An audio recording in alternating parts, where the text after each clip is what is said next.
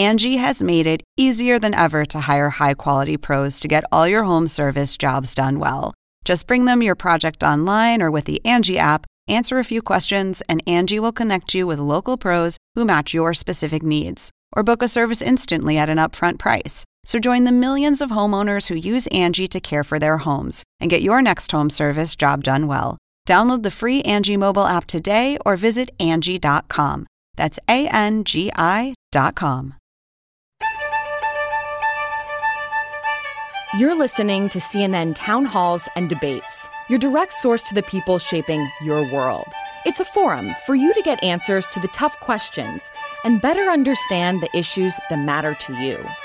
We're bringing this episode to you uncut and unfiltered, straight from the national stage. And it all starts right here, right now, on CNN.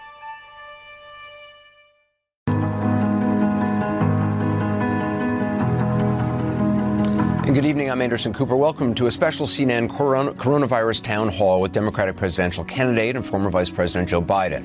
This is obviously not our typical town hall format for obvious reasons. We have no audience. I'm in a small remote studio in New York. The camera is robotically controlled, and Vice President Biden will join me momentarily from his home in Wilmington, Delaware. We are focusing exclusively on the pandemic. Today, another milestone. According to CNN estimates, we topped 100,000 total cases in just the U.S. alone.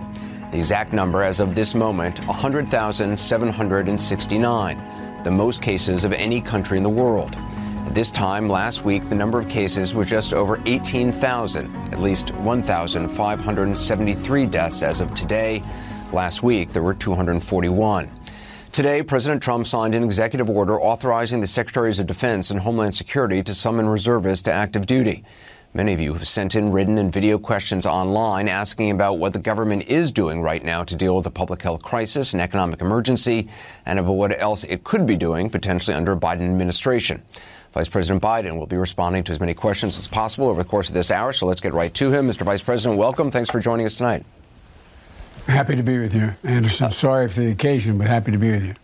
I want to just ask you, first of all, before we get to viewer questions, just how is your life and Dr. Biden's life like today? You're staying at home like many of the rest of us. Like everyone else, our governor has a stay-in-place order, so we're operating out of my home in Wilmington, Delaware.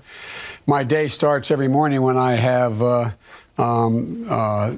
my medical team on the phone. We speak for anywhere from 20 minutes to an hour, and they give me a brief like I have here, laying in charts and everything, and how many deaths, how much has been done, how much have we been able to get done, equipment we can be able to get to people, et cetera. And then after that, Anderson, I do an equally long briefing with my economic team, a group of economists and folks who work with me in the White House, and we go over in detail what needs to be done, as well as what is actually being done, what the Congress passed, and what the Trump administration has done, has not done, or is slow to do. And just personally, I know your son Beau's family lives very close to you. Oh, yeah. You can't see your grandkids, can you?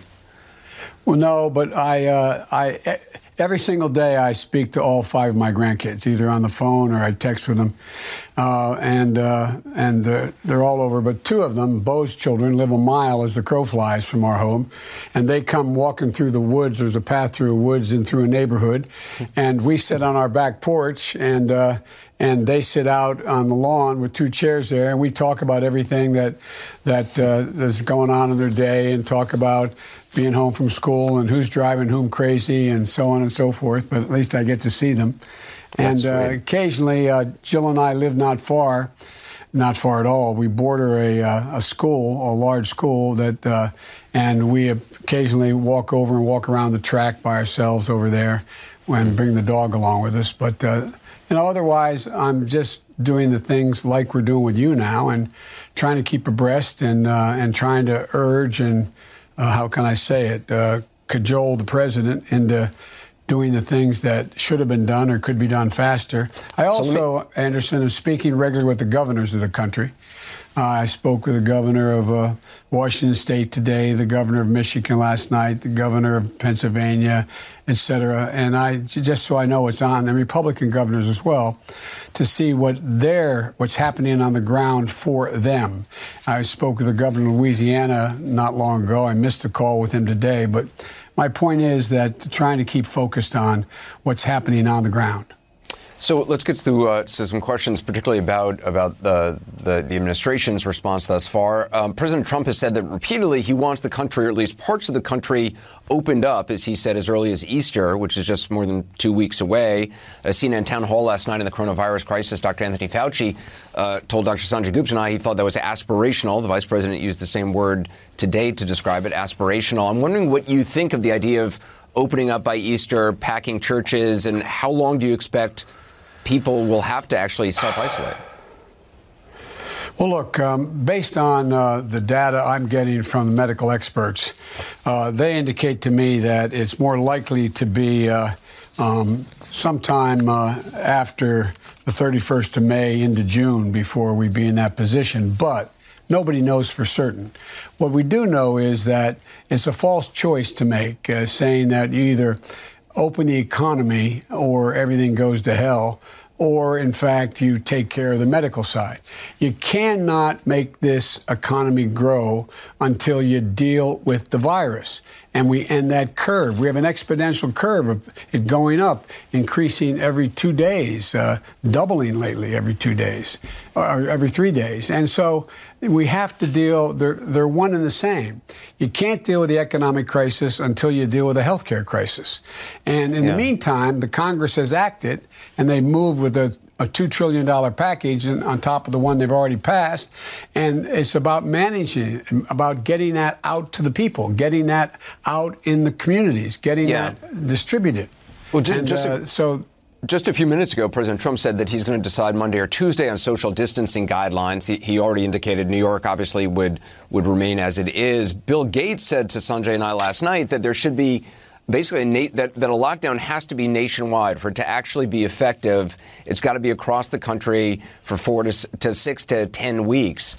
Do you think there should be a nationwide lockdown, even in states that haven't seen a huge number of cases so far? The answer is, I watched you last night, and I thought Bill Gates was really insightful. And I thought Bill Gates knew what he was talking about. I wish everyone could have seen that program. Why would we not err on the side of making sure that we are not going to have a repeat? What happens if, in fact, we don't lock down across the country, we leave other places open, we find out, because we haven't been able to test everybody, that there is an upsurge and there's a new wave of coronavirus, people acquiring coronavirus, and we're back in the same deal. Look, that's why the Congress went out and passed this legislation.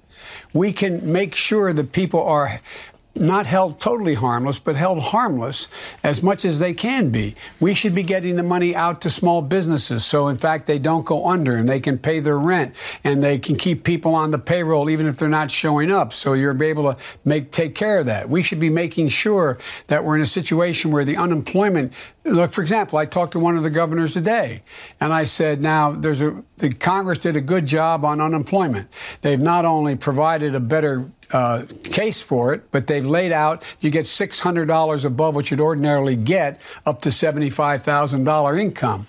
And I said, now, are you able? Now, you saw the bounce where over 3 million people file for unemployment. And I said, are you able to handle that? He said, well, no, I've gone in this particular government, said, went out and hired 200 more people. And I said, well, they passed $1 billion piece of that legislation to allow you to be able to accommodate these changes. Has anyone explained it to you yet? Now, in fairness to the administration, it just got passed. But I hope what they do is what we did in another circumstance, which was an economic crisis, when we had a $900 billion Recovery Act the president asked me to handle. And what we did, we had one place in the White House, in the vice president's office. I put together an entire team. Any governor, mayor, anyone could contact immediately, know where it was going, know what the money would be, know how it would get there, et cetera. There has to be management here. that's really critical and should begin right now. So just to be clear, if you were president now, and again, you don't have access to all the information the president has, perhaps, but as you said, you've been talking to your experts. Would you go the route that Bill Gates is recommending, which is essentially would you recommend to governors at every state to essentially lock down in order for a period of several weeks? For the time being, I would, yes, because here's the point, and you talked about it last night, Anderson. You don't know who doesn't have it.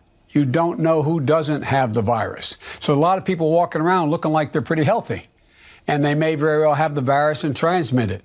So 2 weeks in what is going to be a long fight to deal with this is a small price to pay, especially since you can compensate people for the lost time now that, in fact, the legislation has been passed by the Congress. Let's get to questions from viewers. In my view. Greg Geilman is a real estate agent from Manhattan Beach, California, who recently tested positive for coronavirus. He sent us this question. When I got sick on March 18th, I called around to all the urgent cares and emergency rooms and doctors that I knew, and I was told that I couldn't come in and get tested unless I had severe difficulty breathing. I felt like I was in a third world country without the ability to get tested. So I finally found an urgent care through the help of social media, and I was able to get tested, and 2 days later I had my results. If you were president, how would you increase the availability of tests? Well, what I would have done in the beginning is that make it clear that we were going to need, all the way back in January, there was the intelligence community indicated that this pandemic was on the horizon. I wrote an article back in January 17 saying we should be prepared now and laid out the things I thought we should be doing then. Look, the only thing we know in these crises of pandemics is the only thing that you really make a mistake is going too slow. Going too fast, meaning in providing the kind of help that is needed and planning for it is not a problem. I heard someone today, I was at another show, and someone asked me about, well, what happens if we make too many of the ventilators, or make too many of the test kits, et cetera?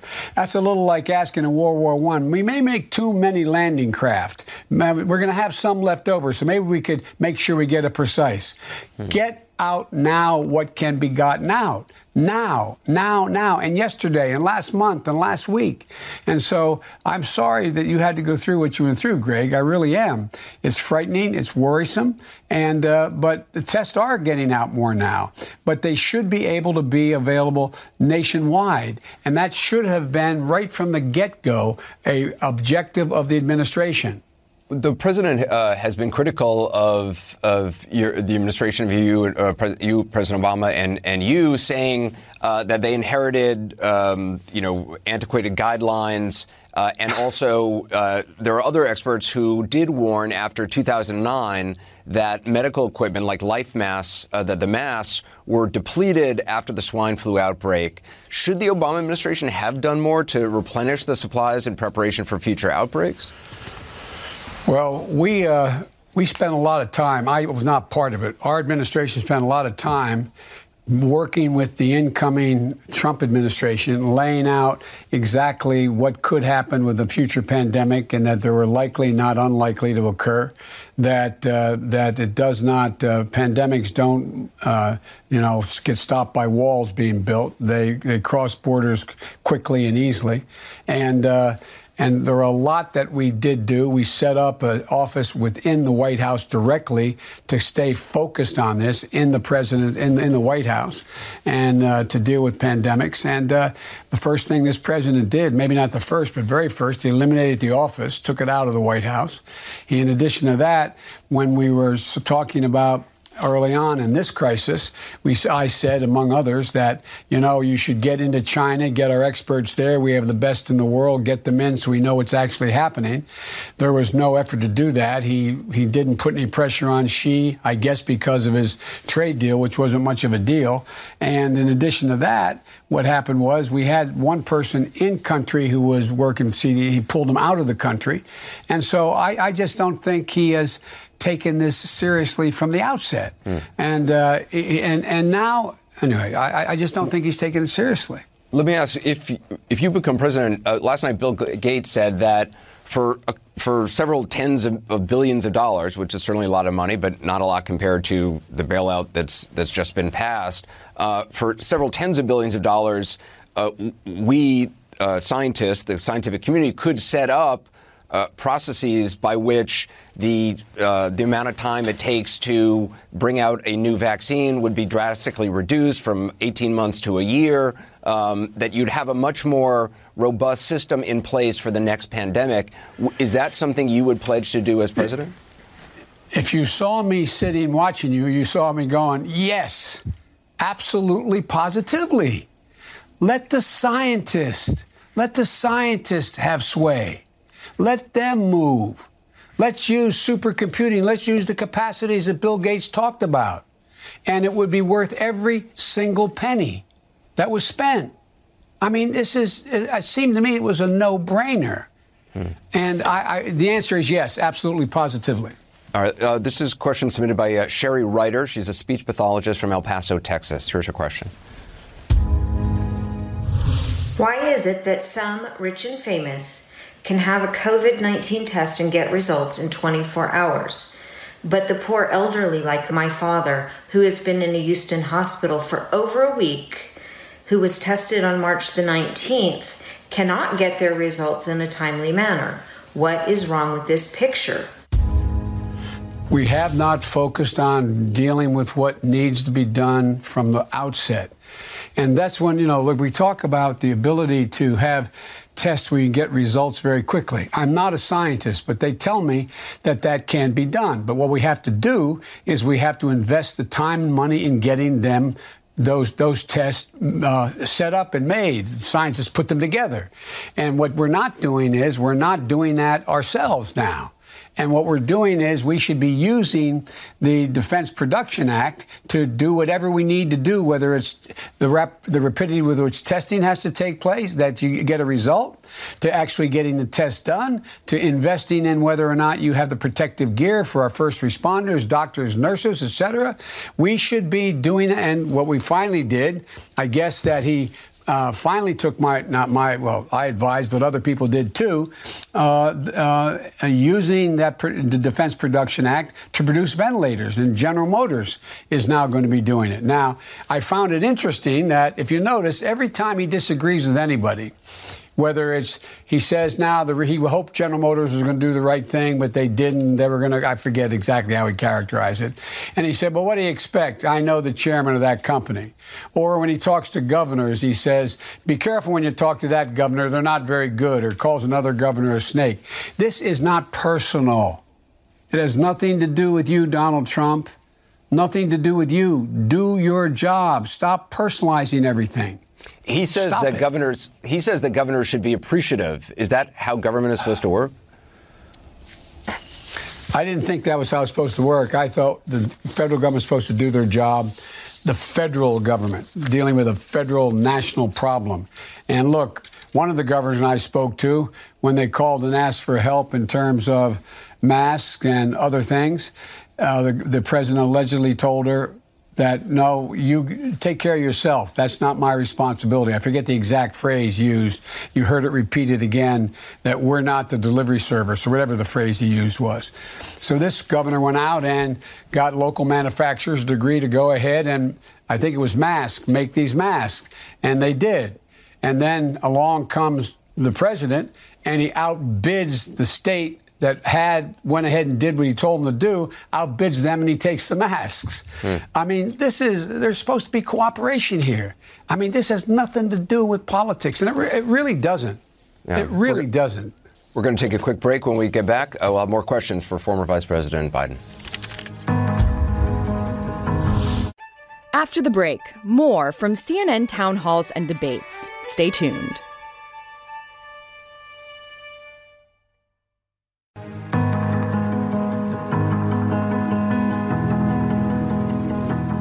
Hey, welcome back to our live CNN Democratic Presidential Town Hall with former Vice President Joe Biden. I want to get right to some more viewer questions. This question comes from Van Dang O'Callahan. Sorry, Van, from Brooklyn. She works in the fashion industry. Let's take a look.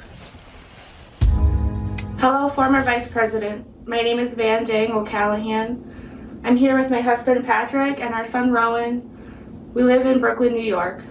I'm wearing this mask to protect my family as I've been diagnosed based on my symptoms for the coronavirus. Although I cannot be tested due to the limited number of tests available here in New York City. My husband and I are both hardworking, college-educated Americans who, like countless other Americans, will suffer as a result of this pandemic. I work full-time for a small company that does not offer health benefits. My husband is a freelancer. We currently pay over $2,000 a month for health insurance for our family of 3. My question for you is that when our savings account inevitably runs out due to him not being able to work right now, what is it that we sacrifice? Do we sacrifice food, rent, or health care? You should not have to sacrifice anything. Let me say that again. You should not have to sacrifice anything. Not just because it's the fair thing to be taking care of your entire family and every family in your circumstance, but because it's best for the whole country, the entire economy. It's not just doing a favor for any individual. Number one, your health care, you should not have to pay a penny for testing, and it should be available to you by now. We were promised it a while ago. It should be available for you to be tested and determine what needs to be done. Number two, the House just passed an unemployment proposal that increases by $600 the unemployment insurance you'd get, whether or not you were you had been covered by unemployment insurance or paid into it before, including your husband, who may have been, he's a entrepreneur on his own, doesn't have employees. You will be covered. And that should be done, but that requires the federal government to help the states set up the unemployment offices in a way that they can handle this enormous call on the need for being the unemployment insurance.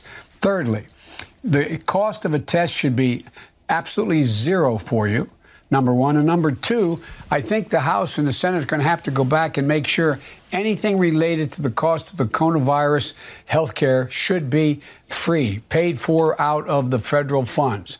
But equally important, one of the things I asked the president not to do, and the Republican attorneys general about, I guess, 10 days ago, is withdraw their suit to try to do away with Obamacare, do away with the health care provisions that we passed, which covers over 100 million people with pre-existing conditions, make sure that you're in a position where you're able to have insurance, covers 20 million people who didn't have insurance, and in fact, drop the suit. Let's make sure people have the coverage that was available under Obamacare. Do not try to strike it down, because we have to add on to that. We have to add on to that to make sure it's even more available, more affordable. So all of those things. One, make sure that you are getting the test as rapidly as you can. You need not pay for that test. The House is going to have to come back in the Senate again. Anything relating to the coronavirus, you should not cost any American to be able to pay for it, et cetera. Well, let me ask, Mr. Vice President, obviously more than 3 million Americans have filed for unemployment benefits for the first time just last week because of the mass job layoffs. Many also lost their health insurance. Medicare for All would have prevented these kind of disruptions in health care coverage. Your plan would preserve employer-based health care. I'm wondering, in a case like this, is your plan better than Medicare for All? Yes. Number one, it would be available to everyone. And the plan I have provides an option, a Medicare option, a public option for Medicare. If you can't afford the health care you had, or you lose it because your employer, you're automatically covered if you qualify for Medicaid. And so you would be covered. It can get passed, and it's affordable. It costs a lot of money, but it doesn't cost $35 trillion over 10 years. It costs close to $1 billion. And so my point is that it's the quickest way to make sure we get covered. But in the meantime, with regard to this virus, you should not have to pay anything for the cost of the virus. That should be directly appropriated money from the federal government. This next question comes from Angela Campbell, a teacher and a union leader who lives in Middle River, Maryland. This is the question. The current COVID-19 worldwide pandemic has laid bare the issues of so many workers in our economy that do not have a living wage or basic protections such as paid sick leave, but are so essential that they report to work when it's deemed unsafe for everyone else to do so. If elected as our next president, what dollar amount will you set as our new national living wage? And what will you do to ensure that every worker has paid sick leave? Well, number one, I would ensure every worker had paid sick leave, period, and across the board. And it should be up to 14 weeks paid sick leave. And number one. Number two, there should be child care made available as well for people who, in fact, are going to find themselves in a position needing help. Number three, the national minimum wage should be $15, but that's not nearly enough. What we should be doing is making sure that we invest the kind of money that is going to be needed as we rebuild the economy into dealing with for example, imagining our infrastructure in this country. At the same time, we can be dealing with the lack of wage availability, decent wage, and dealing with global warming. And we can do it I have a program to invest $1 trillion in both transportation and infrastructure. We can do that, provide good paying jobs for people who can make $35, $40 an hour and benefits. And thirdly, we should make sure that we, in fact, make unions easier to unionize and take on those companies that spend about $1 billion a year now trying to prevent people from being able to unionize and taking actions that prevents them from being able to do that. That's not directly related to the virus, but it's related to a living wage. It's related to people being able to compete. It's related to people being able to make a decent wage where they can raise a family. This next question is from Amy DeRea. She's a clinical psychologist and a professor from Chicago. In order to manage COVID-19, people have had to isolate in their homes. That was a wise move, but it's increasing rates of anxiety, depression, and other mental health problems, and may have a negative effect on people's relationships. How will you enforce mental health parity laws to ensure continued mental health care once the crisis is over? Well, two things, Doc, and you know more about this than almost anybody going to be listening to this. Number one, we have to take away the stigma I spoke with a group of healthcare providers today and first responders. And one of them talked about the pressure on them and mental health issues that dealing with what you talk about, the separation, the economic anxiety, the physical fear of going into the operating room, or the physical fear of pulling someone out of a burning car that in fact may also have the virus, et cetera. And so first of all, we have to deal with the stigma. There is no distinction between a mental health problem and a physical health problem. They are both health problems, and there should be absolute parity. Insurance companies should have to cover both equally, number one. And we tried to do that in Obamacare. Secondly, in terms of the idea of people being in a position where they can't have access to this health care, that's part of what I do in addition to in my health care plan that not only provides for more funding for and mandating parity for mental health issues, but also opens up significant number of mental health clinics around the country. And you know, doctor, in most rural areas, there's still the same problems every other area, but they don't have these clinics available to them. So I double the number of mental health clinics that exist in the United States of America. Number three, what we can do is we've learned a lot, and you know a lot about this. We learned that, in fact, mental health problems develop in many cases very early. And so what I do is I triple the amount of money spent on early education, Title I schools from low-income bases, low-income neighborhoods. And I triple it from $15 to $45 billion a year so that we can pay teachers more. But in addition to that, we can put everybody 3, 4, and 5 years old into school, not daycare, school. And we put in social workers and school psychologists. They can pick up the early signs of distress among students. Generation Z, as you know, has the greatest anxiety of any generation in the country for the first time in American history. And last point that I think is important to mention is that we're in a situation where we've now learned that, for example, drug abuse doesn't cause mental health problems. Mental health problems cause drug abuse. We can deal with a lot of things by getting early and dealing with anxiety early on by doubling the number of school psychologists we have in our schools. There is certainly, I mean, there's just so much fear and anxiety across the country. You know, I'm in New York. The streets are, you know, are empty. I've lived here all my life, never seen anything like it other than in war zones or people awaiting hurricanes in places. What do you say to people who are justifiably scared about their futures, about society's future, about what lies ahead? They are scared, but let me tell you, you know, you and I talked in a different context about my talking about we need to restore the soul of America and start to deal with people with decency, et cetera. Well, we're seeing the soul of America now. Take a look at what's happening. Everywhere you look, you see people reaching out to help people. Everywhere you look, you see people doing things that represent who we are. This is an incredible nation. The American people are generous and decent and good and fair and bright, and it makes you so proud to be an American.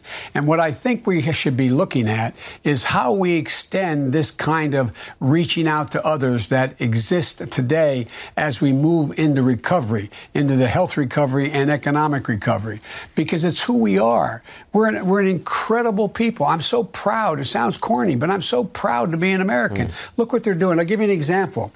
A friend of mine used to work with me, a guy who lives down in North Carolina, has 3 beautiful young girls, and the school, one of them's in kindergarten, and school is out. They got a phone call from the kindergarten teacher, and apparently it wasn't the only grade in that school that the kids got a call from, and said, I'm going to be coming by your house in my car, beeping your horn. Why don't you come out in the driveway on your tricycle and wave to me, and let's talk a second from the car.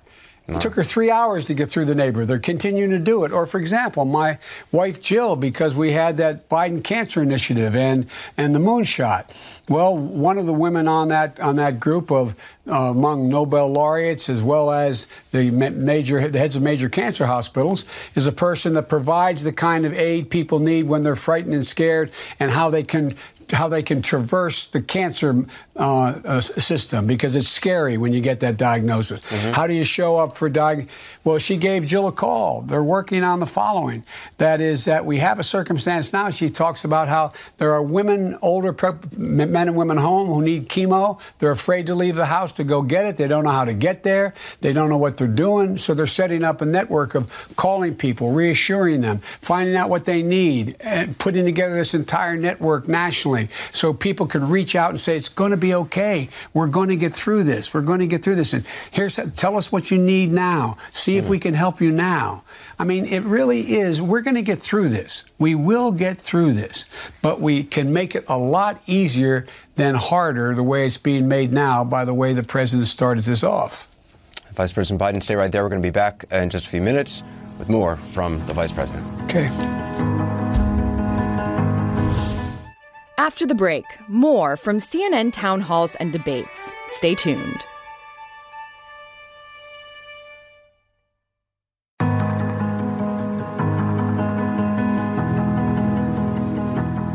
And welcome back. We're live with Democratic presidential candidate Joe Biden. I want to get to our next viewer question. This is Bob Egan. He's a restaurant owner from New Jersey. He has a question about the economy.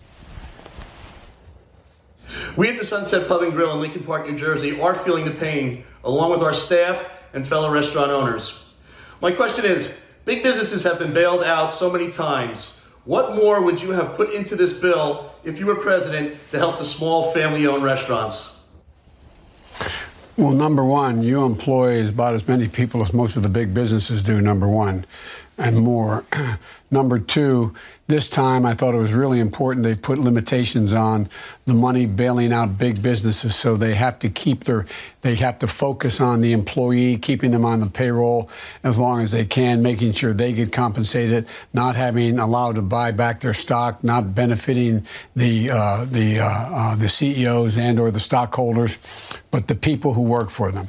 What I would do, and I think we've gotten a long way, the House, Nancy Pelosi's gone a long way, small businesses need help now. And so we have to make sure you're in a position to be able to get the kind of immediate aid that's available to you under this new legislation. And it's about management, how it gets out the door from the federal government, the White House. And that is that you should be in a position that your rent is able to be paid. You're not going to get behind that way. You should be able to keep people on the payroll and get compensated for doing that, as well as the fact that you should be in a position you can reopen again as soon as possible. In addition to getting a $1,200 direct payment, that's not nearly enough for the small businesses. We have to make sure the small business loans that you go in to get and or the no interest loans you get, they're in a position where we're going to say to the banks, you got to get them out the door. As you know, they're not very good at focusing on getting out the door the small business loans. And so if in fact they do not do that, they do not make that their focus, the banks, then I would look to another version of the Defense Production Act to be able to force them to have to do that. That's their first priority. That's going to keep the economy in a better shape than anything else we're doing. Many European governments are protecting jobs, covering salaries and wages for companies in order to avoid mass layoffs. With the huge number of Americans filing for unemployment, is that something the U.S. government should cover, company payrolls? Well, I think they should. The companies should, in fact, be in a position trying to keep people on their payrolls and get compensated for keeping them on their payrolls. And by the way, the idea that we, in fact, are taking care of employees up to a certain point, but we're not taking care of the employees of the larger companies, not the stockholders, not the company CEOs, but the employees, the basic employees, is something I think we're going to have to go back and take a hard look at doing. This is Brennan Jones. He's from New York City, worked on Broadway until he lost his job because of the virus. Here's what he wanted to know. What is your position on a rent freeze to the communities most affected by COVID-19 right now? Millions, like me, have lost their jobs and have no way to pay their rent on April 1st. Yet in New York, our landlords have gotten a break on their mortgages while we renters have gotten no such relief. Additionally, if you are in favor of a rent freeze, would you forgive rent not paid during the freeze, or would it still be owed after the freeze was lifted? I would make it a rent freeze for at least the next 3 months. Freeze it and forgive it so that you're able to stay in that place. And in the meantime, though, if we got the money, you're supposed to be able to get a $1,200 direct payment and unemployment insurance, et cetera. If that occurs and that's working, then it makes a difference in whether or not you have the rent freeze. If your unemployment benefits take you up to essentially what you would make you whole up to $75,000, then in fact, that would take care of it. But there should be a rent freeze. No one should be evicted during this period. Vice President Biden, some states like New York, Massachusetts, they've issued moratoriums on shutting off utilities, electricity, water during the crisis. Is that something you would support? Absolutely. I'd do it nationwide. Look, people, here's the deal. The vast majority of people who worry about their utilities being shut off are people who are living hand to mouth. Or people who live in daily, the over 50% of the people who say that all the studies showed before this great economy, as he called it, collapsed because of coronavirus. Well, guess what? Over 50% of the people said if they got a bill for more than $400 in a month, they didn't anticipate they couldn't pay it. They had no savings. They had no ability to do it. They'd have to borrow the money or sell something. So yes, absolute freeze. This next question is from Cindy Ramirez. She's a small business owner from New York, and she's asking about the economy. Vice President Biden, as a female small business owner based in New York City who's about to become 6 months pregnant, I've been on an intense roller coaster ride, to say the least. My husband and I, we own 3 bars and 2 spas in New York, and we are facing some serious debt accumulation in our future. It's really hard to see the light at the end of the tunnel right now. We believe that rent relief and grants, not loans, are the answer. So my question to you, Mr. Biden, is what will you do to help small businesses come out of this alive? Just as you said, rent relief, number 1, and direct payments, number 2, that aren't loans. But the fact is that beyond that, you're in a situation where you said that you are. Did you say you were pregnant? I didn't. I lost you for a second. She's about to be 6 months pregnant. About to be 6 months pregnant. Well, by the way, as you, what we found out today is that the likelihood of you being affected, your child being affected by this, is highly unlikely. So I don't want you worrying too badly about whether or not the virus itself is. There's no hard proof, but people are optimistic that that won't be the case, that you won't have that impact. Yeah. We're going to take another quick break. Scientists are. Yeah, we'll have more with Vice President right after this. After the break, more from CNN town halls and debates. Stay tuned.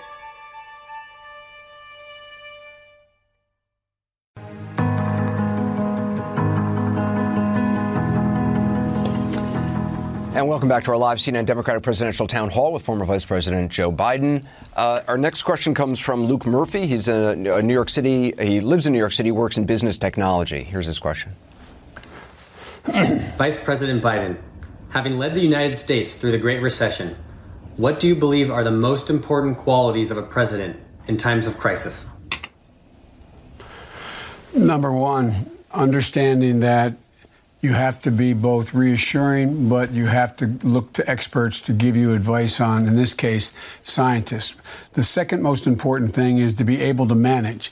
When we were going through the Great Recession, we bailed the country out with a $900 billion bill. What I found was you have to manage it every single day. I put together a staff that was within the vice president's office. We took off offices across the street, and I was on the telephone without exaggeration with every single governor except one multiple times, with over 150 mayors and county executives, laying out in detail how they could implement the money they were getting, what they could do with it, what they couldn't do with it, answering their questions, making sure, for example, that if they're going to put in new lighting in the streets that they're of their city because they didn't have the lighting that was available to them, to put in lighting that was the better for the environment, that made sure that they couldn't do things that they thought they could do and urged them to do things that they could do. And so it's about management. It's about day to day to day. And I give you my word, for the better part of that 18 months, I was literally on the phone at least 3 to 4 hours a day with my team talking about the detailed implementation. How do we get the money? Where do we do? Who do we go to? Who do we ask for, et cetera?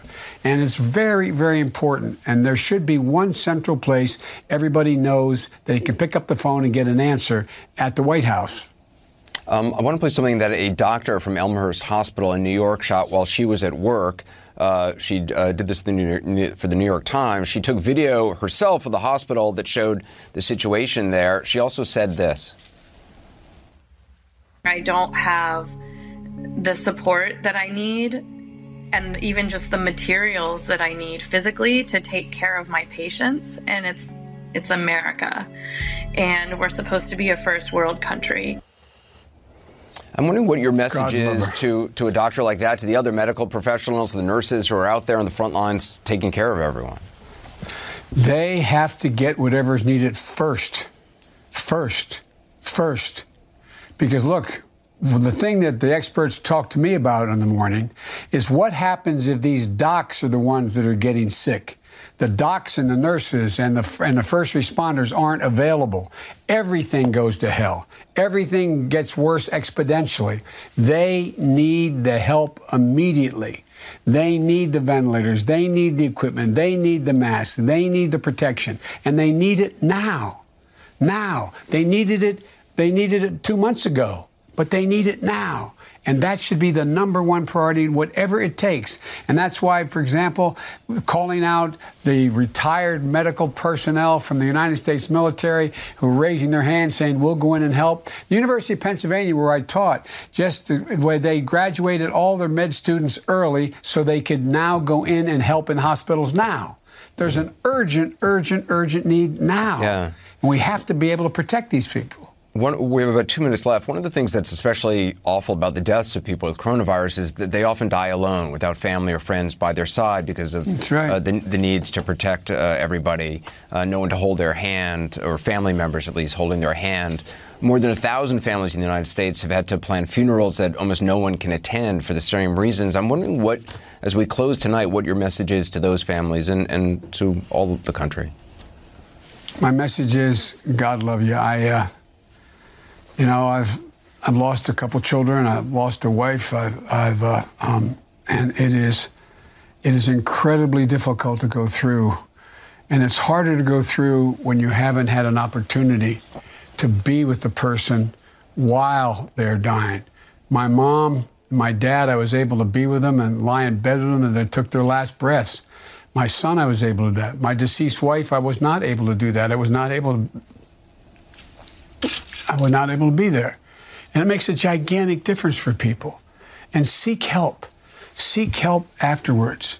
Seek help to talk to people who've been through it so they know, they can tell you that you can get through it. You really can. It's possible. But boy, it is so, so, so hard. And that's one of the cruelest thing that's happening. A very good friend of ours her mom's in a nursing home in Boston. She showed us pictures. She sits outside the room in a chair, outside the window, and just puts her hand in the window so her mom can touch her hand in the window. It's just, this is the human connection is so profoundly important. And when you don't have it, you got to get help. And by the way, it's not going to give my phone, but anyway, those who've been through that, you can contact my campaign. I'm happy to try to talk to you. Yeah. Not that I'm an expert, but just haven't been there. I'm so sorry for you. Yeah, you've been through it. We are all in this together, and I appreciate your time tonight, Mr. Vice President. Thank you. Thank you, Anderson. You're doing a heck of a job. The news media is keeping this all straight, man. For real. Just trying to do our part. Take care. Thank you.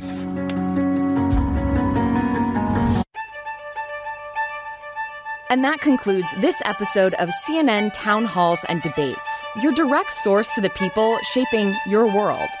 To make sure you're always a part of the conversation, subscribe on Stitcher, Apple Podcasts, or your favorite podcast app. For even more updates, follow us on Twitter at CNN Podcasts.